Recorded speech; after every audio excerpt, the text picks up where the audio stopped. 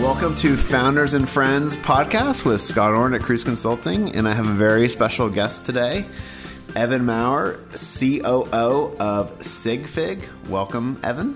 Thank you. Pleasure to be here. I'm actually technically the CCO at SigFig and the vice president of operations and finance. So just the very sexy chief compliance officer title. Oh, it's the best promotion in the world because it comes with no additional money, but it does come with the possibility of going to jail. I've shared that title in my past, and it is something. It's the gutsy man taking that on. That's right, or a man with nothing left to lose. That's actually really good. So SigFig is an awesome company.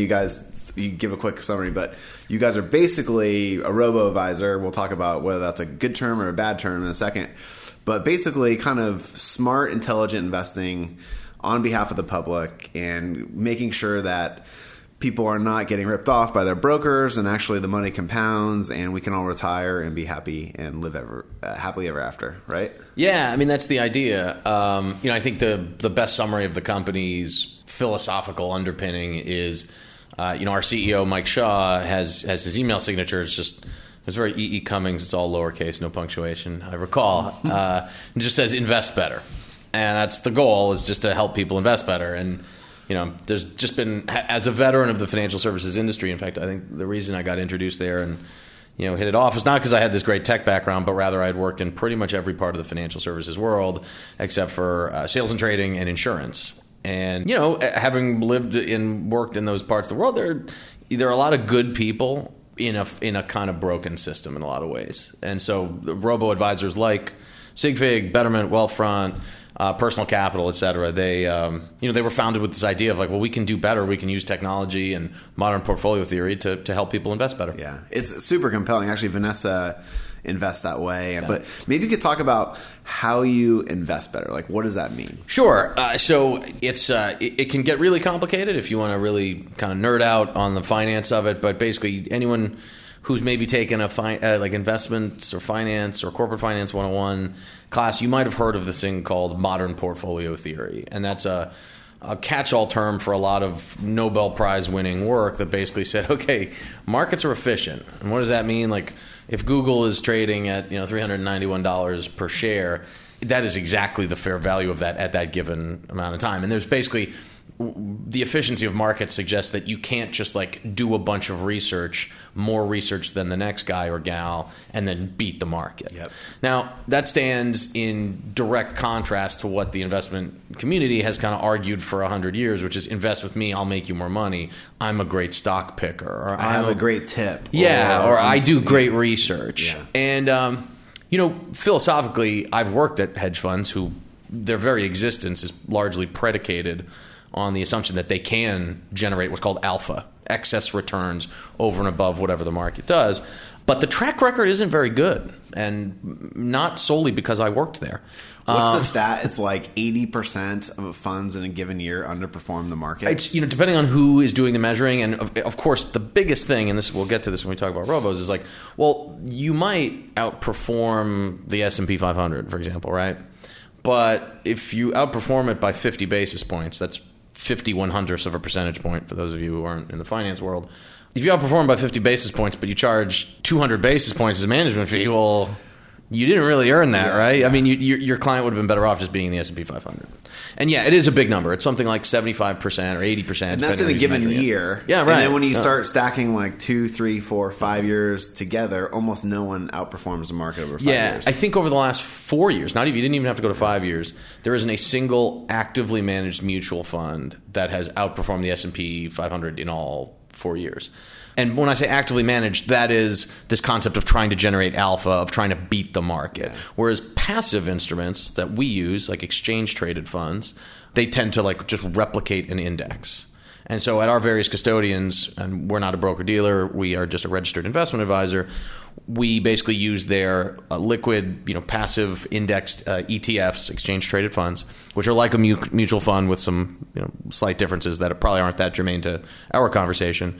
But we use those, and the expense ratios on those, which is say how much it costs just to be invested in the fund on an annual basis, are between 5 and 15 basis points on average. Whereas the average actively traded mutual fund, which remember, historically, like, does not outperform the market, charges up to 180 basis points So for like the really 20 expensive to ones. 30x more expensive. Exactly. Yeah, and if you just compound the return without those giant expenses, you actually can retire faster Exactly. and do better. And it's astounding. All the academic research says like low fee is the way to go. Yeah, I mean, basically, if you buy the notion that you're not going to beat the market, that you can't generate alpha by just doing more research, and there's a lot of people who don't believe that's true. The old joke about economists who believe in efficient markets is like two economists from the University of Chicago walk down the street. One of them points to a $50 bill on the ground and says, "Oh, a $50 bill," and the other says, "No, it can't be a $50 bill. Someone would have picked it up by now." So that's the joke. But if you do believe in efficient markets, and this is what I would say, and I'll say this as Evan Marr, not as a representative of any company. I will say that, in my opinion, whoever's listening to this, are not going to beat the market on average, because you don't have 100 PhDs from Caltech in a skyscraper in Manhattan, trying to find the best like quant arb trade. Like and those guys work 110 hours a week. You're not going to beat them. Yeah. It's sort of like the way Vegas, like no one just like walks into a casino in Vegas and says, "I don't know, Tom Brady's pretty good. I'm going to lay the 7 points for the Pats," and then makes money consistently. It's the same kind of thing. Like the reason why there's casinos in the desert is because it works. Exactly. And the mutual fund, those guys charge big expenses, and they're not necessarily delivering for their clients. I mean, I do think, maybe the way I think about it, I have like half my money indexed, and then I have half of it picking stocks that I personally like, and I'm 100% honest with myself and know that I will actually probably underperform. But it's kind of fun for me, and I work in tech, so I feel like I have some insights into tech. So that's the money I invest in tech company, But you should be honest with yourself and not expect to, like, you're not Warren Buffett. It's going to be hard for you to beat the market. Yeah, I mean, a lot of people, and that's, by the way, that's like, there's absolutely nothing wrong with that. And if you derive some intrinsic value from, like, I enjoy like having a hypothesis on a company, that's all you should really be, is just honest with yourself that, like, if you're placing a trade being like, I really like Netflix, I like their product, like, are you really making the trade with some sort of informational edge vis-a-vis the 100 PhDs in the skyscraper? Like, probably not. But that's okay. Yeah. What you're describing is, some people would call that barbelling. Mm-hmm. And that's like, okay, I'm going to put, X% into in these passive indexing strategies. They're just going to like track the market, and most importantly, it's not just like one fund based on your risk tolerance. And this is true of every robo-advisor, not just SigFig.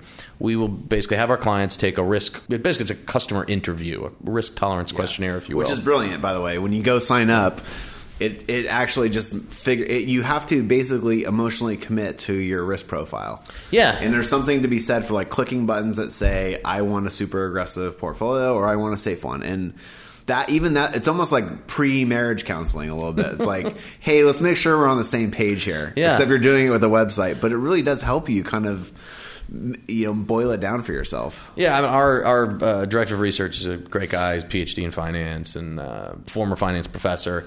And he and our chief investment officer, who was also a great gal, they work very closely to kind of hone the questions in that questionnaire so that we get an accurate picture of two things. Not just the individual's willingness to take on risk, but also their capacity to take on risk. And the willingness is really more psychological and qualitative. But your capacity is a little bit more objective and quantifiable. Mm-hmm. So, and if those are in conflict, our philosophy is like, your capacity is a little bit more important. We're going to weight that a little higher. And so here's an example. There's two examples. You could have someone who's like 75 years old, relies on income from their portfolio to pay their bills, and have a mentality of like, let's let it ride. And we would say, well, your willingness is high, but your capacity is a little lower. And on the other end of the spectrum, you might have someone who's 25 years old, but saw what happened in 2008 and says like, I just want to be 100% in cash. And it's like, well, now you're just taking on a different kind of risk. Yeah. You're taking on the risk that your investments don't grow enough to help you retire. Yeah. So that's kind of how it works. And the one thing that I haven't talked about, just for those people who maybe are not as familiar with modern portfolio theory, is that you have a bunch of different asset classes. And in our case, they are, for example, U.S. equities, international developed equities, international emerging market equities, fixed income, real estate, and there's a bunch of different asset classes. And this modern portfolio theory basically creates this efficient frontier that maximizes the expected return for the given level of risk that your responses to the risk interview suggest is appropriate for you. So diversification is critical. And so one way that helps me think about that is I always think that some asset classes at all times are doing well and some are doing poorly. Exactly. And if you mix it up, you have a shot at getting some that are good, some that are bad, but nothing tanks all at the same time and nothing goes, as a rocket ship all at the same time. Yeah. And that's that efficient frontier you're building. By mixing your money, some of your money in real estate, some in bonds, and some in stocks, and some internationally, you actually get a really nice diverse mix. And nothing crashes, and it grows nice and steady over time. Yeah, I mean, the magic to diversification is, and this again starts to get, if you really want to nerd out, which I love to do on finance type stuff. Me too. Is imperfect correlation, and that's just so correlation between -1 and +1. As long as the correlations aren't all exactly one, there is some benefit from diversification. Can you explain that for the audience real Yeah, fast? so let's see. Let's say Scott and I are playing ping pong against each other. The correlation between my success and his success is -1 because it's literally if I win, he loses, and if he wins, I lose. So that's -1 correlation. Now, let's say we're playing doubles, and I'm playing with my wife Rebecca, and you're playing with your fiance Vanessa. Thank you. And then my correlation, which is unfortunate because my wife is a horrible ping pong player, but my correlation with Scott is going to be -1 still. But my correlation with my partner, my wife Rebecca, who's lovely, is going to be +1 because literally if I win, she wins, and so those are the two extremes: perfect correlation and perfectly inverse correlation. That's -1.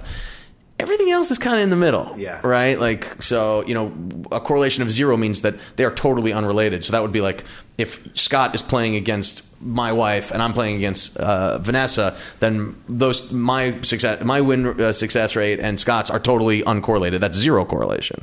And so the ideal thing, you're shooting for 0, right? Like you're shooting for low correlations between things. That is actually a more complicated mathematical question that Aaron Gubin, director of research, again, a very smart guy and a very good pitcher as well, plays on my baseball team, could answer better. But negative correlations are fantastic because that means that means that when one goes up, the other goes down, and you can use that. That creates more. That basically, this is now we're really nerding out. It moves the efficient frontier further north. Now, just before Aaron yells at me, I took the CFA exam, and all these concepts are in the CFA exams literally 10 years ago. So I am drawing on some dusty cobwebs. I don't live in the algorithms anymore. But yes, the wider the range of correlations between asset classes, the more the efficient frontier expands upward, which is to say the higher an expected return you can expect for a given level of risk. Yeah. So that was really a mouthful. If you're investing in Google and Facebook, they're going to move pretty similar. Perfect. That's a better example. I don't know where ping pong came from. But if you invest in like gold mines and Google, they're going to move pretty differently. Yeah. And you're looking for that kind of diversification over a lot of different investments. Yeah. Basically. So that was a better. I don't know where the ping pong came from. Maybe we edit that out. But I don't know. Maybe it's pretty good. I actually got it. Yeah. You got it. Okay. Yeah. So but that's a great one.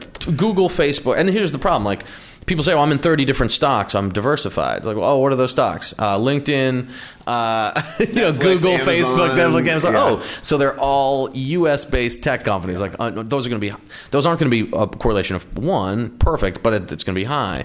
Whereas, like, here's a good example of negative correlation: oil stocks and airlines. Airlines, their biggest cost is the cost of fuel. So if the cost goes up, if oil goes up, their stock prices are going to tend to go down. And then on the other side of the coin, like oil stocks, obviously when the cost of oil goes up, guess what? More revenue. So our stock goes up. So that's a good example of a negative correlation. And then like a 0 correlation could be like Netflix and an Australian copper mine. Yeah, like, because who they knows? either find copper or they don't. It has nothing to do with what Yeah. Netflix Yeah. streaming at any given day. And so the math that SigFig is doing is basically saying, like, we're going to diversify this for you as best as possible, but Exactly. we're also going to do it as cheaply as possible, Yep. which saves you a lot of money in fees. And that's like, those fees are like one gigantic variable that you can control. And that's why It's the only one you control. Yeah, Exactly. I love that about you guys. Yeah. Like, Yeah. but plus I have kind of behind the scenes, I have all these math guys figuring all this stuff out and doing all the work for me. Yep. And it's smart diversification. Exactly. And so when you think about fees, and that's really where we focus on, there's kind of 3 fees that the average investor pays, depending on whether they're entirely self-directed or if they're, you know, if they're picking individual stocks or if they're picking individual mutual funds, or maybe maybe they have a registered investment advisor, like a financial planner or a financial advisor that they're working with. So number 1 is the advisory fee. And that's if you're actually engaged with, like, I have a financial consultant or planner or what have you.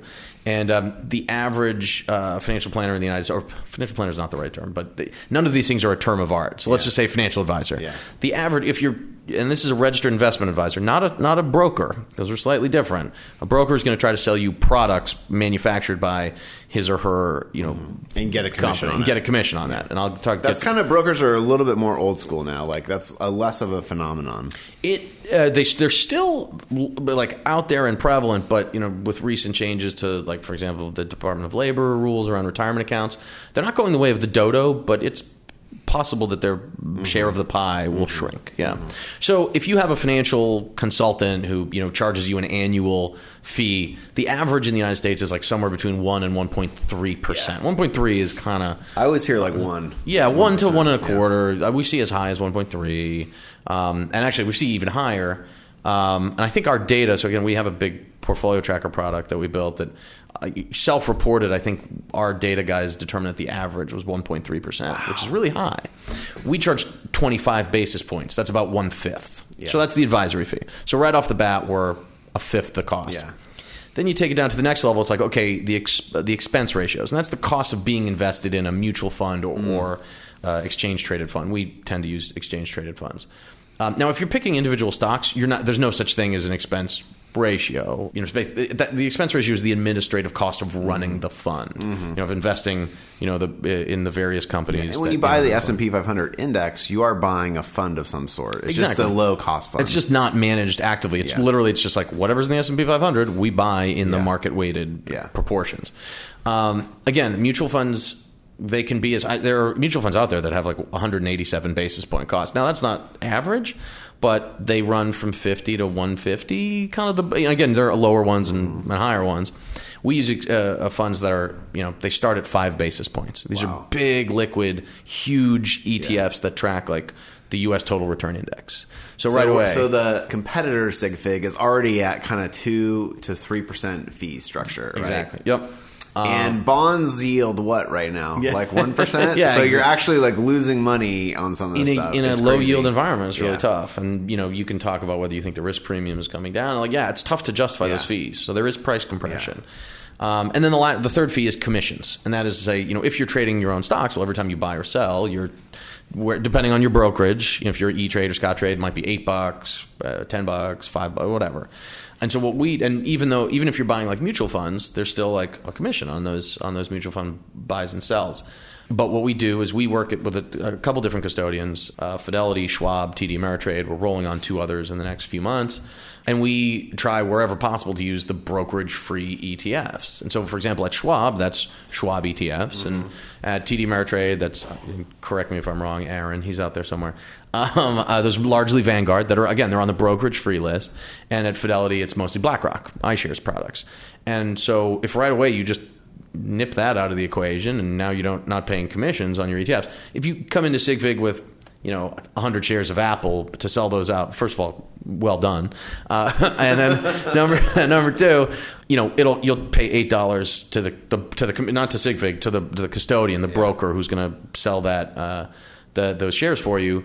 But then when you buy the brokerage for ETF, there's no commission. So we cut that piece of the, you know, so you're talking all in, you know, total cost of management, if you're at SigFig, of like 35 to 40 basis points, possibly even lower. And then, and that differs, depending on your allocation and et cetera, versus, up to like 3%. So it's a big difference. It's a huge difference. As money compounds. Just over like over 4 time. or 5 years, it's a huge difference. It's a big difference. So you guys have nailed this. Like you are not, you're regulated in some way, so you probably have to be careful what you say, but like you guys are kicking ass. The company's growing super fast. You raised multiple big rounds of capital. Like, what does it feel like to be on a rocket ship? Well, I'd say first off, I would putting on my chief compliance officer hat. I mean, everything I've just described are factual statements. So I'm comfortable. Like this would probably be considered to be an advertisement, and therefore, I don't want to make any misleading claims about performance or So I just keep that always at all times in the back of my mind. One thing that's interesting is there are other companies that do this and they're doing it well. And one thing that's different about us is we have a small business to consumer product where people, can still sign up at sigfig.com and hire us to be their registered investment advisor and advise them on and we get discretion over their accounts and manage their, money for them and as low cost, efficient way as possible. But there are other players in the space like Wealthfront and Betterment who raise big rounds and they want to build huge direct-to-consumer brands and they're competing with the Schwabs and Vanguards and honestly, they're great companies. Like I know the former chief compliance officer at Wealthfront, great guy. I know a couple people in the that are in the legal department at Betterment, and all these companies want to do honestly is the right thing by their clients. Yeah. And so I respect. That's the cool thing about it. I respect the heck out of them, and honestly, I hope that they are incredibly successful. Because our strategy is a little different. Rather than it's expensive to acquire customers in this space, and so we partner with large financial institutions. The one that's been announced so far publicly is UBS. They'll be using without going into too much detail some of our tools, to empower their advisors and their clients, with this digital product that's lower cost and so on. So that's a little bit of a difference between us and some of the other players in the marketplace. But again, those players are trying to reduce everyone's costs and help them invest better. So I hope. Yeah. It's also just like it's a humongous pie. It's enormous. It is like one of the biggest pies in the world. Yep. And there's just a lot of fat in the system, and you guys, and same with Wealthfront and all these other guys are trimming the fat, and there's plenty of profit to go around for everyone at the end of the day. So it's not, you don't need to cut each other's throats. It's like you're just helping people, and because the opportunity is so big, everyone's going to be successful. That's my hope. I will say this again. I'm going to speak as Evan Marr here, not as a representative of any company. But yeah, occasionally, because they are arguably close competitors, Wealthfront and Betterment have kind of snipped at each other. And my attitude, and again, I'll speak only for myself, is like, look, you're both great companies doing the right thing. Like, you shouldn't have, to be training your guns on each other. Yeah. And that's just but I mean, again, they're both great companies that are ethical and they're trying, in my opinions, again, this is just Evan Marr's opinion, that are doing the right thing for their clients, trying to minimize their fees, get people started investing who might otherwise be intimidated. That's a good thing. Yeah. So if you guys are you taking more of a channel approach, do you have to call on the UBS, advisors, and how do you structure those deals? Like you get a kind of a deal with big parent company UBS, and then you go out and message to the advisors? Yeah, I mean, let's just take the generic example rather than any one particular partnership. And the fact is, every partnership's different. Different, banks or other financial institutions, they see, put it this way, the benefits to a well-diversified, automatically rebalanced, low-cost portfolio provided in a great digital experience, not just on the web, but also mobile, tablet, and even wearables. We were actually the first financial services company to have an app for the Apple Watch. Oh, that's awesome. Yeah. That's kind of where the world's going. Yeah. And, even for old fuddy-duddies like me, mobile first is real. Those benefits inure to a broad set of demographics and use cases. It's not just the millennial who wants to get started. Yeah. So different partners want to pitch it to different people. And so it might be that a bank says, all of our accounts under X dollars, because they could be so-called Henrys, high earners not rich yet, or they might be so-called, that's like an incubation account, we call them, or an obligation account where, my advisor has a relationship with a $50 million, client, and his or her granddaughter has a $20,000 IRA, like that's like not that profitable to service. But if I can put them on a great digital product that automates a lot of the management, well, then great. Then I've done my client a solid, and I'm managing this person's money, even though it's not super lucrative. That's interesting. So it's less about kind of the return structure, more about like access and ease of use and things like that. It's honestly, it's about all of those things. Yeah, it's honestly, I totally again, see that, it's though. investing better. Yeah. So some banks, and other partners want to use those to empower their existing advisors. Some want to use it for accounts that they don't want to have their advisors. There's tons of different ways. It's like, the internet originally was like just for looking at pictures online and maybe getting a Red Sox score, and now it's used for a lot of different things now. But I actually can relate in our business, because one of Vanessa's key insights was putting everyone on these new cloud tools. And it doesn't. 4 years ago, that was like super revolutionary. But now Gusto and Zenefits and Bill.com and Expensify are big companies now, and everyone kind of gets it. Yep. But like that's how Cruise Consulting has grown so fast. It's basically adopting what the advisors and the banks are doing with you guys. Like, oh, this is a great tool. It makes everybody's life better. Let's use it. Like, let's not be scared of it, right? Yep. And sometimes, like those tools hurt our billable hours sometimes, but we're fine with it, because that's where the world's going, and we can actually service more clients that way. And I think the advisors are making some type of calculus like that too. It's like, hey, this is going to make me more efficient, and maybe I can call on more clients, or maybe I can stay in touch with my clients better, or my clients are just happier because they're using this and they're going to stick with me. Yeah, I mean, here's just like what I would call a penetrating glimpse into the obvious, and that is like change is scary, right? Yeah. And I'm no different than anyone. Like, change scares me. I still use Outlook. So if anything, that might be like the worst thing to say to a technological audience. This guy still uses Outlook. So I get it. And so there are some advisors out there for whom this digital, it was the traditional advisors, is my understanding, that coined the phrase robo-advisor, intending it to be a derogatory term.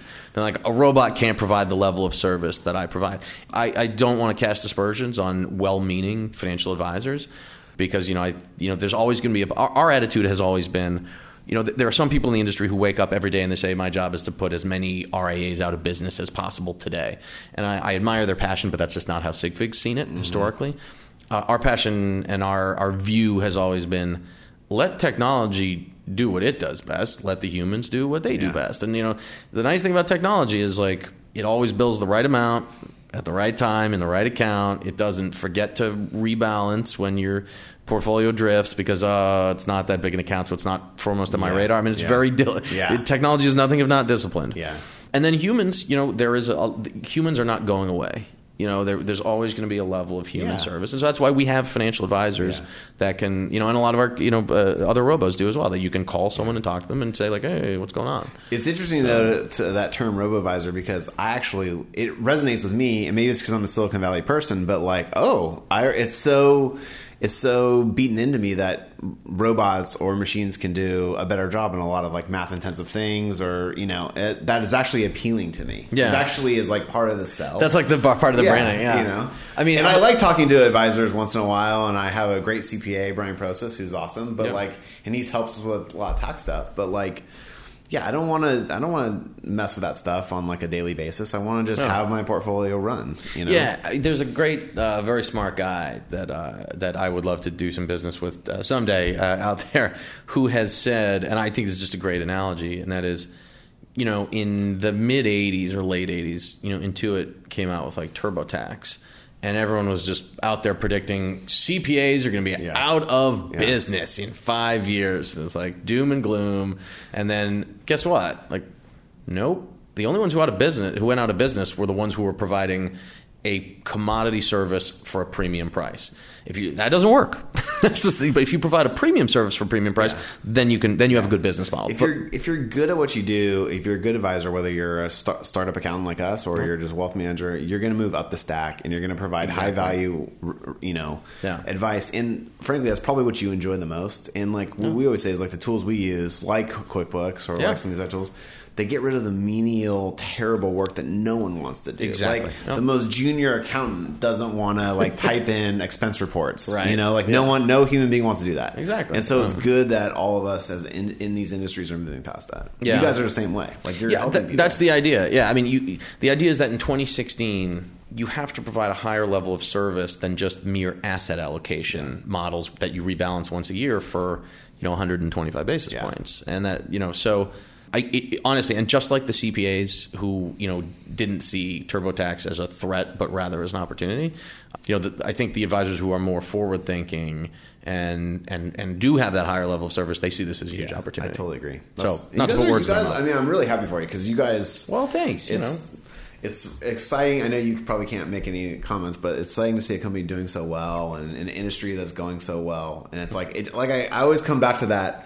There's just so much opportunity. This is like a 10-year trend that you guys are on, and even 5 years from now, we'll look back and be like, oh man, there was 20% adoption back then. Like, oh my gosh. Yeah, it's definitely. We always say it's early days in the time of robo. It's going to be a long trend. We hope. I mean, we'll see. I think.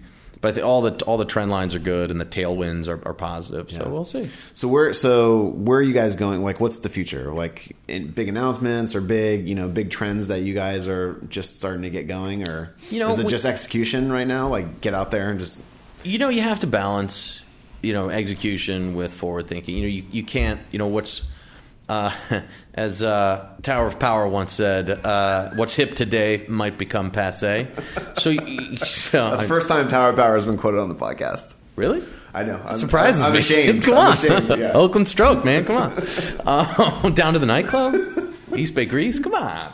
But what I mean by that is just, Robo 1.0, as you call it, is like kind of established, right? People have figured this out, and it's a good product, and people like it, and so it's growing. But you always the American. One of the things Scott and I are alumni of the same business school, and which will go nameless. But one of the things I learned there is that I forget which guest lecturer it was said the American consumer is good at nothing save driving marginal economic profits to zero. And I don't know if you believe that or not, but the fact is, Americans are really good. Pricing always comes down. It very rarely goes up in any industry. So every year you have to, in order to maintain, interest in your product, you need to continually evolve it. And so, what we're working on today, without disclosing anything, is like really like, wow, that could be a powerful tool to continue to demystify, decomplexity the